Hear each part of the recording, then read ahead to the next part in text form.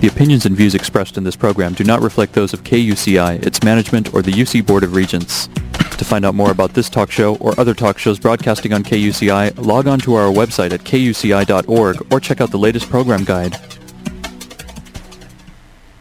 Hey, this is Nathan Explosion from Death Clock, and you're listening to some underfunded college radio station from somewhere. KUCI 88.9 FM Irvine.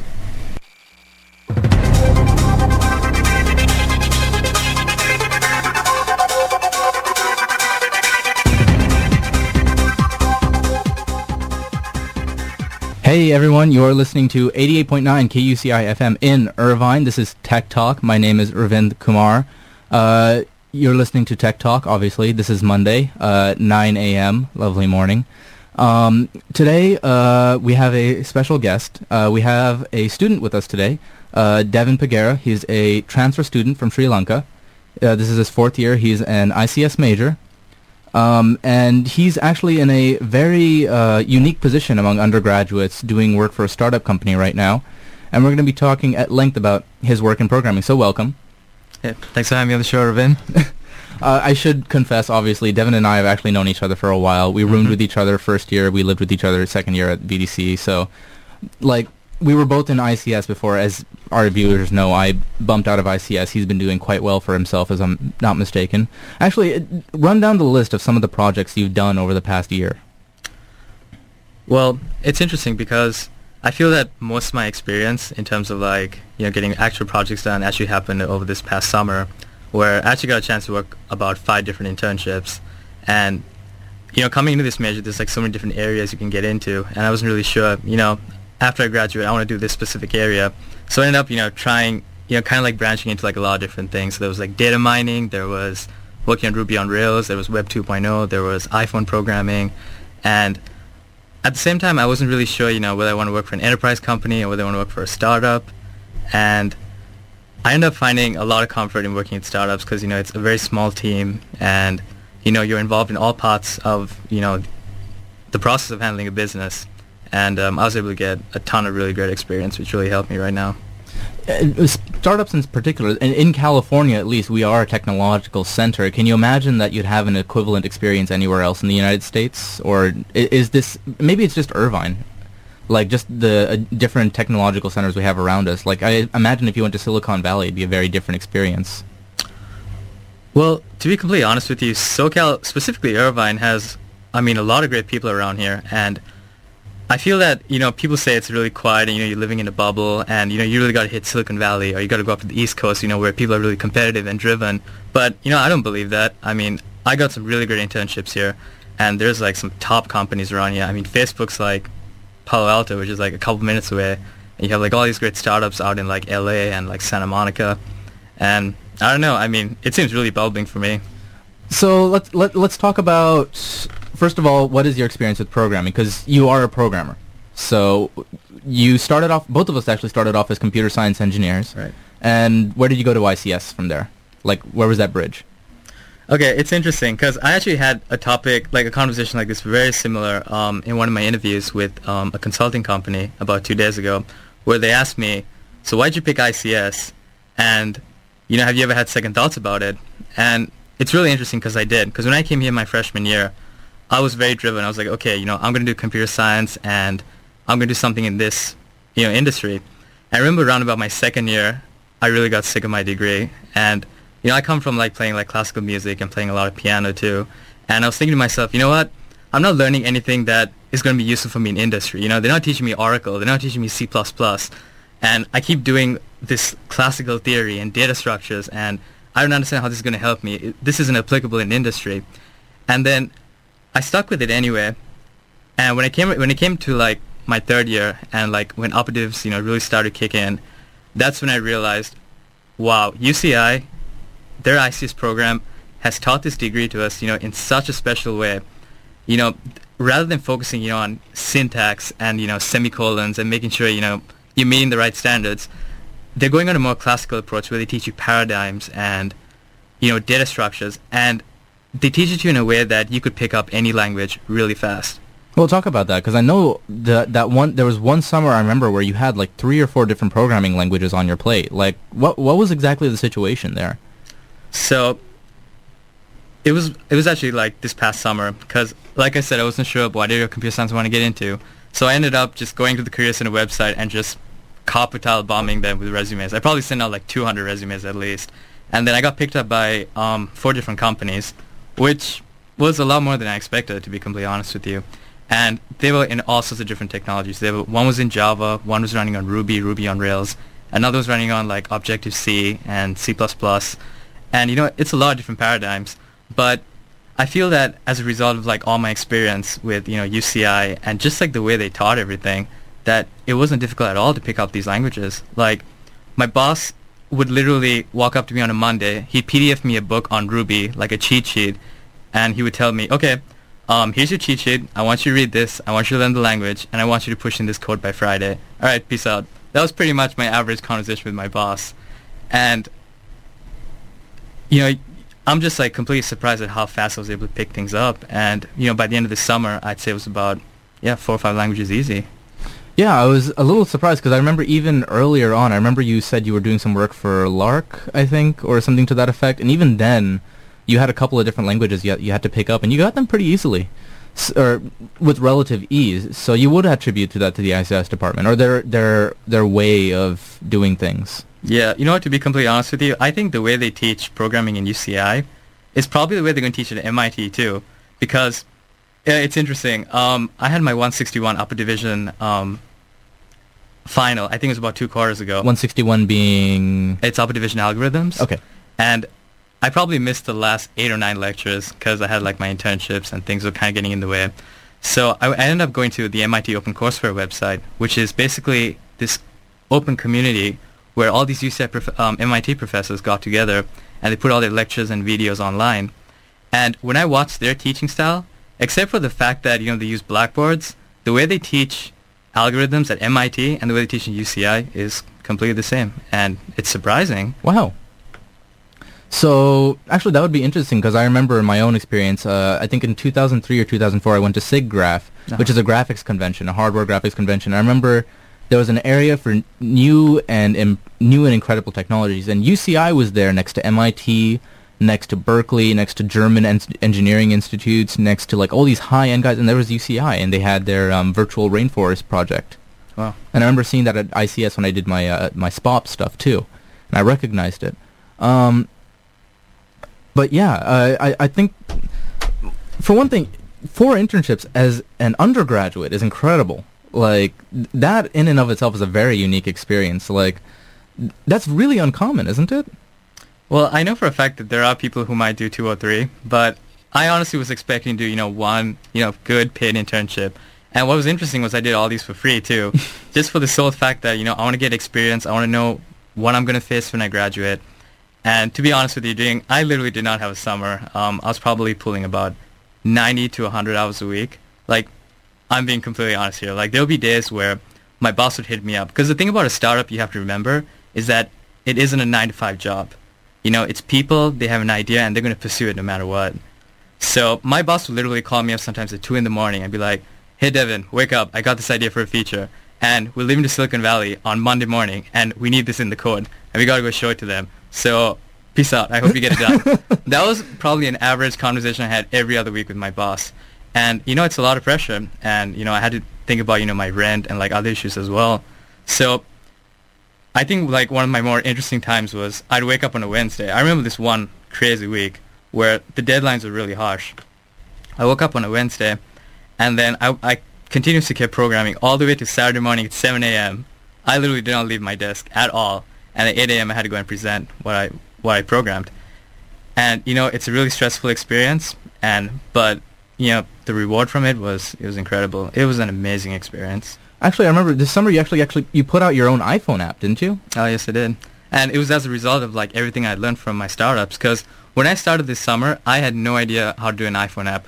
I remember I went for the interview, and they said, okay, we might put you on a mobile development potentially. What's your experience like? And I was like, I have absolutely none. If you want me to make a Hello World program, I'll copy and paste an image of the Hello World text. I don't even know how to put the text on the iPhone. And in the course of about 2 months, just from, an amazing management experience and, having, mentors who just kept pushing you, I picked up that platform really fast. And yeah, I have an app out right now, which is, it pretty much hacks up the YouTube data API and hooks it up with Facebook's Graph API, so you can virally share videos. So it's like basically you have an iPhone app that lets you link YouTube videos using Facebook, but in a more intuitive manner, or? I'd like to think of it as like a Facebook spammer almost, because it's the fact that you could open up your friends list, which might have 800 to 1,000 people, and you could say, this is an interesting video, and you could literally share it with all 1,000 in one click. So oh, wow. That's impressive. And frightening. At the same time, yeah. Yeah, just a bit. I didn't realize you could have that much power using playing with APIs. Actually, it's a little off topic of what I want to get into, but APIs. This is a technology show, and we do talk a lot about programming. Can you talk about APIs? Because from what I understand about them, they work a lot like, they're a set of very powerful tools. So, first of all, API stands for? Application Programming Interface. All right, and how do you use one, in essence? Okay, basically, so for all the programming geeks out there, it's pretty much encapsulation, which means I'm going to hide the inner workings of my program from the external user, and I'm just going to give him a set of methods he can use to access my data. That's pretty much what an API is. So if you take Facebook, for instance, what's going to happen is you would authorize yourself, and you would say, hey, my name is Devin, and I'd like to get access to your information. And they'll be like, okay, Devin, I kind of like you, so I'm going to give you an access token. And basically, you can pass in this token, which identifies you through a URL, just like, google.com. And you can say, okay, send me a news feed. Send me a friends list with all the people that start with K. So it's pretty much a way to extract information from, popular services. Twitter has a famous API. YouTube has one. The startup I was working for, RadioFlag, has one. And what basically happens is people would take these APIs and they would, make really interesting apps with them, because the format would usually be something like XML or JSON. And, okay, just to break it down, it's pretty much, if you take XML, for instance, it looks just like HTML code, which is what's used on web pages, but then it has very specific tags like name, start, end, or age, start, end. And it's basically key pair values, which you can extract and process and turn into anything. So if you take any application, if you take like a Twitter application or an iPhone application, what they pretty much do is they take this data and they make it look pretty and they present it to you in really interesting ways. Right. So you played around with a lot of stuff. Like, I'm looking down your resume right now, and there's some fantastic stuff here. Actually, there's one I want to talk about before I get to your current project. You are a transfer student. You face some difficulties in that, in terms of just moving, not so much in moving around in terms of the job area, but just in general. You've had some issues with that, haven't you? As in terms of being an international student? Yeah, just not just financially, but like actually getting the job. Like, I remember you worked for an aircraft corporation, and I remember there were some issues there. Yeah, because you know what, California, like in terms of its economy, it isn't doing as well as they hope, and it's the fact that most companies, as much as they can, I feel it's from a sense of influence from the government as well, that they want to give jobs to the locals as much as possible. You want to keep like rekindling this economy by continuously giving jobs to people in this country. And the moment I tell them, hey, I'm an international student, and suddenly there's extra paperwork, you got to get authorization from embassies and governments and foreign bodies, and suddenly it makes the process a little more complicated. So in terms of getting internships, it becomes a lot more difficult, because you got to prove to whoever your employer is that, hey, you know what, I'm going to be worth the extra paperwork. And I guess that's like one of the more interesting challenges. Well, I mean, that's something I've that's one thing I'll give you. Sat for all of summer and did 90 to 100 hours of programming as an undergraduate. That's friggin' ridiculous. I don't know how you did that. I wouldn't encourage people. It isn't the best way to spend a summer. I don't think it's the best way to do a lot of things, mate. Agreed. But I mean, juggling 4 internships at roughly the same time, that's impressive. But what I really find impressive, how on earth did you stay on the Dean's Honor List in the middle of all of this? You have a fantastic GPA in the middle of all of this. You know what? There were a few quarters where I did drop out of the Dean's List, but I guess for the most part it is a question of balancing. And more than balancing, if there's one recommendation I can give to people, it is, you got to go out and you got to de-stress. You got to have some way to, just escape for a while, kill some stress, relieve the pressure. Because, if you take my summer, for instance, that's a lot of programming. And every once in a while, I hit up all four of my bosses at the same time, and I'll be like, you know what, I'm going through kind of a burnout. Give me like a day or two, slack off and, recharge. And, they understand, hey, I'm 21 years old, I'm in college, I got a job, I got to pay rent at the same time, And, people are completely understanding. And if there's one piece of advice I can give to any undergraduate, it's that you got to have that source of escape. It could be partying, you could be taking shots, at a club, you could be playing piano, but you got to have your source of escape. I mean, that's why you have hobbies, right? Yeah. Just, to take a breath off things. And that's one recommendation I give anyone. All right. Well, let's move into the real interesting part here. Is your current primary internship, I should say, RadioFlag. It's the startup you're working for right now, and they've got a really, really incredible program you guys are working on. So, from what I understand, you've been giving the green light to talk to us about this. So, give us a spiel on your program. Like, if this was one of the guys who are looking into your company. Like, I remember you said at some point this summer you actually went out to brag about your program, I think. Sure. So, yeah, give me that. So, what is RadioFlag? Okay, I would describe RadioFlag as a startup's attempt to rekindle America's radio industry. Because the fact is, when you think about radio in America, like you mentioned at the start of the program, it's almost like 100 to it's been around for a while, just as long as America's been around. From the early days of boxing, World War II, it's been around. And people often feel that it is, as much as it's been stable for as long as it has been, that it's a dying technology to a certain extent. People, you take college students, we're not listening to radio as much as we used to, right? I mean, how often would you, in your case, it would be an exception. I'm assuming you listen to KFI and, because you're in the industry, you need to keep that interest. But if you take an average user like me, until I started RadioFlag, I wasn't really doing this. Yeah, even myself, I remember I used Sirius at some point, Sirius XM. I had a rental car over summer. I got into a bit of an accident. Right. And I remember I really enjoyed it, and I was thinking about it, and I had forgotten how powerful radio can be in terms of getting new music. I think a lot of the problem is there's a lot of staleness. Also, more than that, I think there's a lot more interesting competition now. You have companies like Pandora, selective listening, and people just... Because, people's attention spans as a result of the internet have, reduced drastically. We don't want to sit through advertisements and one-hour interviews anymore. We want to know what's happening, what's on the dot. There's nothing worse than there's nothing worse than a 1 hour funny clip or a 1 minute funny clip with a 30-second ad in front of it. Exactly. And I think that's what RadioFlag's target is. If I was to describe RadioFlag in one line, like I said, it's a startup's attempt to rekindle America's radio industry.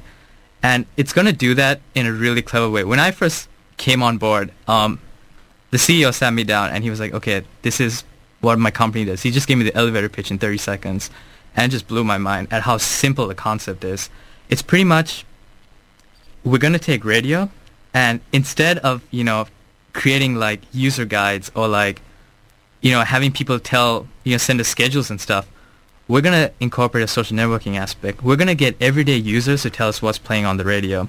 So if I was to give you a rough idea, so the company is still kind of in stealth mode, so I'm going to be a little limited on what I'm going to say. Obviously. But say you have interests. Okay, Ravin Kumar, what are your interests? Give me the top three. All right, KFI. Sure. KUCI and 98.7. Cool. So what's going to happen with RadioFlag is you're going to have interests, and you're going to have the ability to tell me, okay, these are my interests. And basically what I'm going to do is I'm going to go and look at my social network, and I'm going to try and funnel what people say about your interests and bring it to you. And they're going to do this in a really clever way. And I'm going to keep you on your toes till December so you can find out yourself. And you're going to be able to know exactly what's playing on the radio. You're going to be able... Take KUCI, for instance. I think your reach was, very limited to Irvine. It's like Santa Ana, Costa Mesa. As a result of RadioFlag, you guys are going to be getting listeners from all over the world. It's the fact that, we're going to put your internet streams, we're going to make you guys live, and people who've never heard of you are just going to be watching, the interest, the things you guys are talking about, and we're going to be, drawing users right to you. So you actually do connect to, if a website or if a radio station has a stream, you can connect to the stream. Are you guys going to be folding in internet radio as well, or are you going to be sticking to primarily analog? I think for now we're going to be sticking to analog as much as we can, but there's incredible options in terms of expansion. There's digital radio, there's satellite, there's XFM, and I mean, the potential of a product like this is incredible, because if you think about things like Shoutcast, for instance, Shoutcast, the whole idea is, I'm going to let everyday users be radio talk show hosts, and I'm going to make their streams live. This is the Verizon service, right? I think it is. Like, I vaguely recall it, but it's kind of like with the CNN Eyewitness, or the iNews thing, right? iReport, yeah. Yeah, iReport. Yeah, it's basically, let me put the power of radio in, like, everyday users' hands. So if you could link all these people together in one big social network, I mean, the potential, in terms of revenue, in terms of a service, in terms of what we can offer you is incredible. Yeah, and I imagine that for radio especially, I know that at KCI we have a pretty good a listener base within Irvine.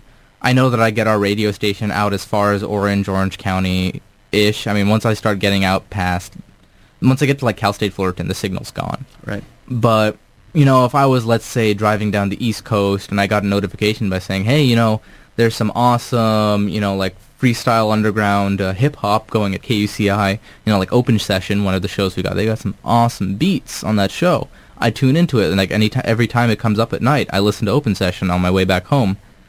And I found it by accident, and it's sick. And I can't imagine how it would be like for someone like now out in the Midwest to just hear that and just be like, yeah, this is good. And we're pretty much giving access to any local station from anywhere in the world. That's the whole idea. That's the power, like the beauty of this app. And if you think about it, think about the advertising, for instance. It's interesting because you have networks like Facebook and Twitter. See, the problem with advertising on a social network like that is the target audience. When I get on Facebook, when I'm on my homepage, when I'm on my news feed, what I really care about is connecting with my friends, writing on their walls, updating my status. 9 times out of 10, 9 times out of 11, I'm not really going to care about, the right banner, what are my ads. A company like Google, I mean, that's completely different. They're all about search. So if I'm searching for something and an ad pops up, relative to my search, I'm going to click on that. And that's the beauty, I think, of RadioFlag and the model that it's going to generate, because this is a social network that's targeted at the radio industry. So what's stopping people like KUCI or Ryan Seacrest or Bill Handel from using our network to advertise? Hey, I'm on the air right now. We're going to be talking about something really controversial, and I think everyone should tune in. Give me your responses. What do you think? How do you want this topic to shape? And, as interviews progressing, if this was KUCI, Tech Talks right now, as this interview is progressing, you could keep a laptop open, and you could be watching how people's, interests and thoughts are trending and how it's changing based on what you're saying. And if you have 2 million followers, people like Bill Handel, for instance, they're in the millions, their fan base. So if you can watch people's responses and act according to them and have an advertising model that just directly gets at the audience, I mean, that's incredible. That's putting fire back in the radio industry, and that's why I love this product so much. Yeah, and it looks like this is an iPhone application, right? It's actually going to be on a number of different platforms. So iPhone is just one of them. We're going to target all of them. It's going to be on iPad. It's going to be on Android. We're hoping for Windows Mobile. It's going to be on the web.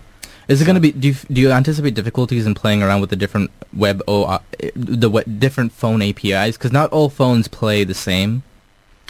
We have occasionally faced some challenges, but then when you think about it, the team that came together for this product is fantastic. Like, we have people who've done startups and they blew up in the dot-com bubble. We have people who specialize in security, in litigation. We have teams of graduates, who specialize in, platforms like Android and, there's so much expertise in this group. And the thing about a startup is, so I've done a lot of startups, and the one thing I realized that makes a startup successful is always going to be the team. And what happens is, at the beginning, you don't have revenue, you don't have seed capital. So the limited resources you have, you want to throw it at the team to make them as strong and as connected as possible. There are days where we'd all be in a conference room on a Saturday morning at 8 a.m. and we'd all just be crossfiring and killing each other at whiteboards and no, you should include this, no, you shouldn't include that. And, it gets really fired up on certain days. But at the end of the day, that this is a really great team for that very reason. It's the fact that everyone's so passionate about what they do. And, no matter what happens at the end of the day, everyone's chilling, everyone's grabbing a beer and chilling. But for a fact that it's the team that matters in the end. And, that's the main reason I'm sticking with RadioFlag so much, is because they're able to, instill that fire in every single one of their employees. I mean, your position there is really unique. I'm reading here that you're basically the lead iPhone developer. As an undergraduate, you're the lead developer as an undergraduate of a startup company with a really fantastic idea. That's amazing. Honestly, hats off to you on that one. That's really, I mean, that just goes to show if you put some serious blood, sweat, and tears into something, you can get something good out of it. Well, you know what? I should actually extend the thanks to, the team that came together, because my managers are brilliant people, all of them. They're very experienced, they've been in the industry 10, 20 years, and I feel they've given us a lot of flexibility. Because when I went for and I worked for a corporate company like the aviation company, it's pretty big. There's a lot of employees, and what they did was they pretty much cornered me in a 3x3 cubicle, and they were like, okay, we need you to focus on this very specific thing. We need you to design state machines. And it's a very deadening. You're pretty much a cog in a machine, and you're just working at that continuously. Whereas with the startup, you're involved in all parts of the process. We're out, having drinks with associates, the interns. I can't believe this. And, we're out at meetings. They're asking us our feedback continuously. How can we improve this product? You're the user. You're going to be the guy using this product. Do you like it? Do you like this feature? And it wasn't just a question of me pushing code every day. It was a question of, me constantly being at that product and, shaping it. And, that's incredible for a college kid, because you're doing these things as a project manager, or when you hit a senior level. That's when you call shots on a product. And I was doing that when I was 21 years old. And it's an incredible experience. If I could give advice again to all ICS graduates, if you get the chance, you got to go work at a startup, because the dynamic, the things you learn at a startup compares to nothing. You don't think you just got lucky? I ask myself that every day. But I just feel like I've been very fortunate in that I've had chemistry with really great people, and they've connected me with really amazing people. So.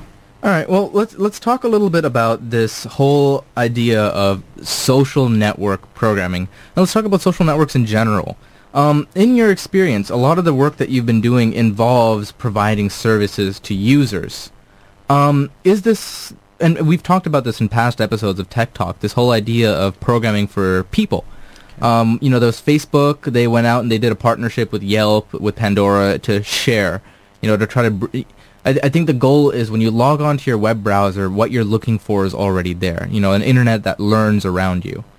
How is that, how is that movement, I can't really formulate the question properly, but, that movement of how can we give the user what he wants before he knows it?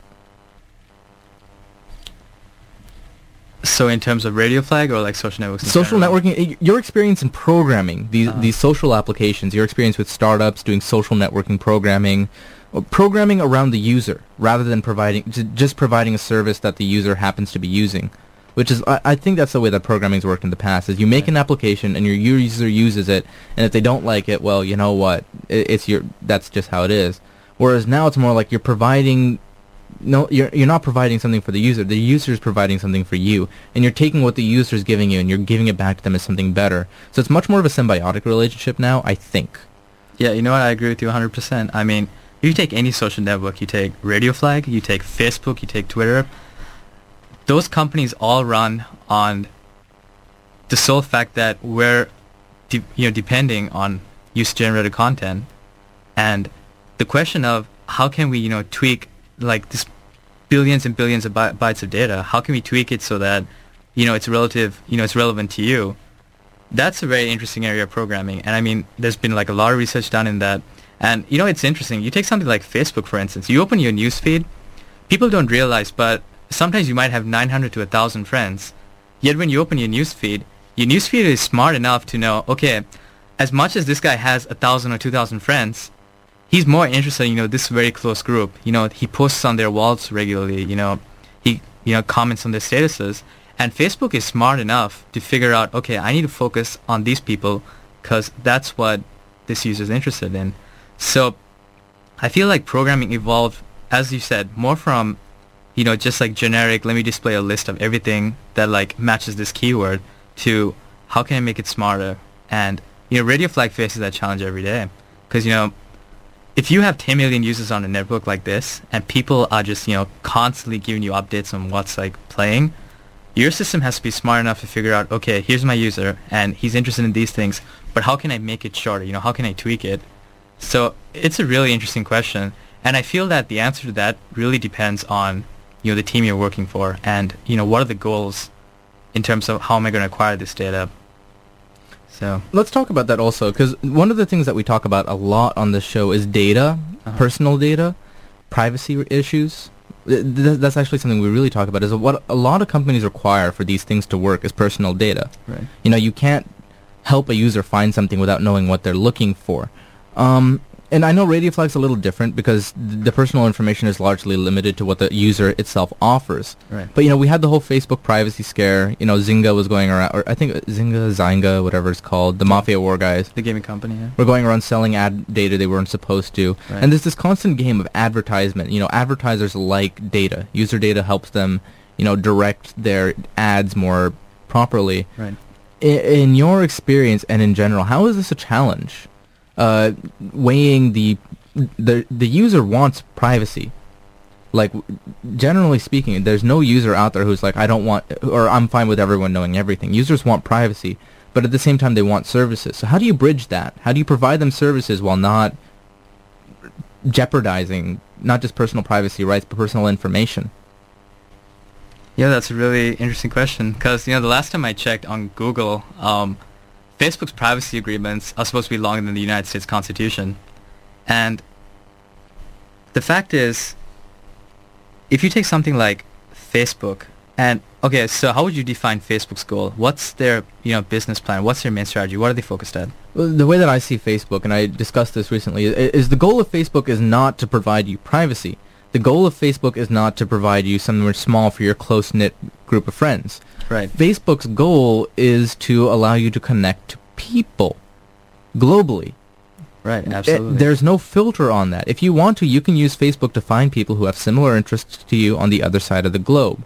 So that's not what Facebook is about. Facebook is not about knowing everyone in your high school class your high school graduating class. It's about being able to know many, many, many different people. Right. So with that in mind, it makes more sense for Facebook to say, well, I'm going to take your data and I'm going to make it a little bit more visible so that other people can see you. And I understand why that's their default setting, because by default, that's what Facebook is for. It's for connecting in general, not in specific. Yeah, you know what? I agree with that. I think initially what happened was, so the beauty of Facebook, when you compare it, the reason I feel that Facebook is more successful than, you know, companies like Friendster or Hi-Fi or MySpace, is the fact that it made it safe for people to have a sense of identity, like true identity on the internet. You know, when I log in, I'm logging in as Devin Pigera, you know, not like XStar69XXX, you know?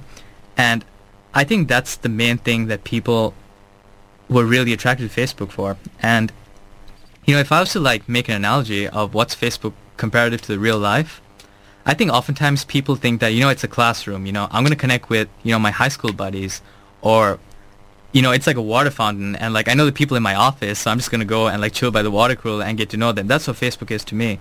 But, you know, they're completely wrong. Like, Facebook is, I mean, it's a fantastic concept, and it gives you the ability to connect with all these different people, because that's what the internet did for us.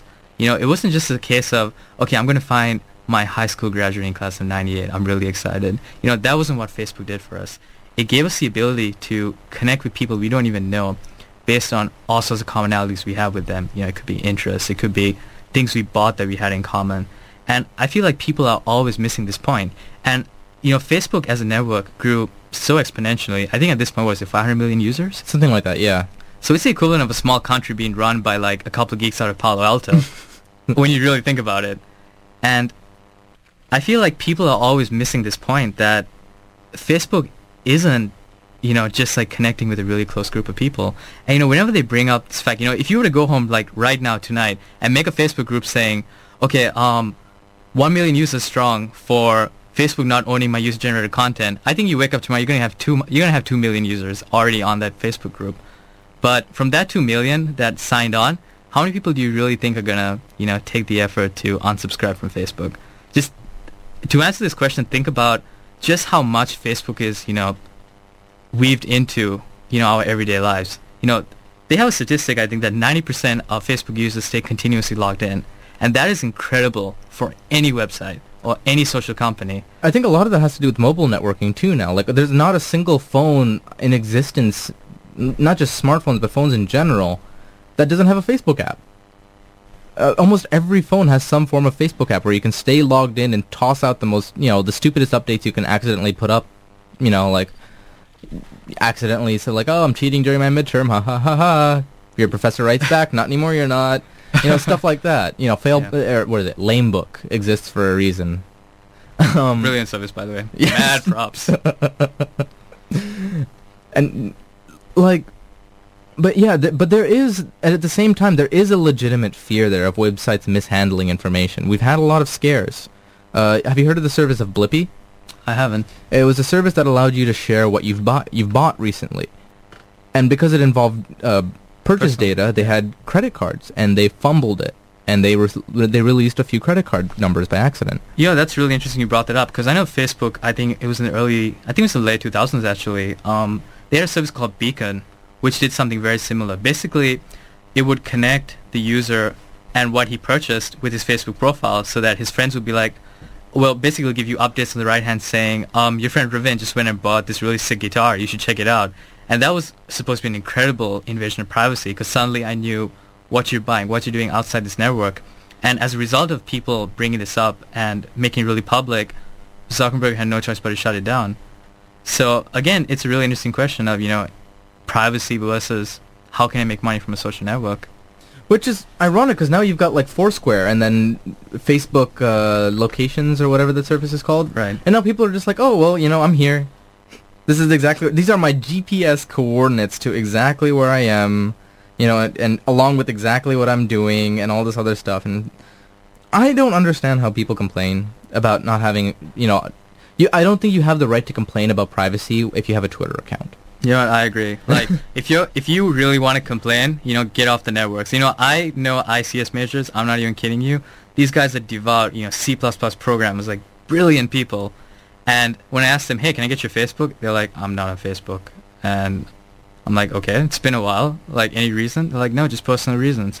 And, if a person like that comes out to me and says, hey, I have a genuine concern about privacy and all these issues, I'm like, you know what? I respect your opinion. Like, you're off the network, I understand. But if you're on that network and you're updating your Facebook as you're telling me this, I'm sorry, but I'm having a problem, accepting your point of view. Yeah. All right, just to toss that out there, we're at a little bit past the 30 mark, so just to remind our viewers, you are listening to 88.9 KUCI FM in Irvine. This is Tech Talk. I'm talking to Devin Pigera. He's a fourth-year ICS major here at UCI. Programmer, done a lot of iPhone development, web development, database development, currently working for a startup called RadioFlag, providing should be a very awesome service, radio-oriented service. I think at some point you described it a little bit like Twitter for radio. You could say that. But it seems a lot more complicated from what I've seen. Like, there's a lot there in terms of being able to share streams and share like thoughts and have like a conversation, more or less, like a discussion about what's happening on the radio at the time, which is hard. More often than not, I'm listening to KFI in the mornings and I hear something and I want to say something, but you can't. Right. But I imagine with a service like yours, it's more likely for users to get involved with what's happening, and the radio show host to be involved, because a radio show host can only take one call at a time. But can you imagine using the entire internet? That'd be amazing. Yeah, I mean, to compare this service to Twitter, I feel is like almost doing it like a sense of disrespect, because the amount that the people who came together for this product, the amount they've thought about this, and this has been like a brainchild for about 3 to 4 years now. The patent for this idea was filed a while ago, so they've had plenty of time to stew this and talk about it, and it's going to be a very exciting service, and I can't wait for December when it rolls out. I imagine so. Just to wrap up, let's see what else we can discuss, or is there anything actually that you want to bring up in regards to your own experiences, not just programming, not just with privacy, with startups, for instance? Like, you have had a very unique position playing around with startups. As an undergraduate. Do you imagine yourself going to grad school, or do you kind of want to stick this out? To be honest with you, I want to take some time off school, because I feel that, it's been going on since like high school. You've just been cutthroat at the books all the time. I feel like now's a really good time, while you're young, to, just get out to industry. I know your parents constantly tell you, you should go to grad school, get your MBA, your salary's going to increase by 10K. But I'm like, you know what? I'm just going to take a pause and, kick it for a bit. I want to go out to industry. I want to get some experience. I want to know what the real world's like. And that's worked out really well for you in terms of like what you've done. Like, what are some of the more unique experiences you've had, not just working for RadioFlag, but in general? I think it's just working for all sorts of different startups. And I think the best thing about, doing internships that I want to bring to, like, the audience is that, when you go to your business classes, like Economics 101 or, like, leadership classes, they're going to throw these words to you on PowerPoint slides, right? Like, what's synergy? What's leadership? And, they're always going to have, the little stupid, stick men pointing at a graph that's going up.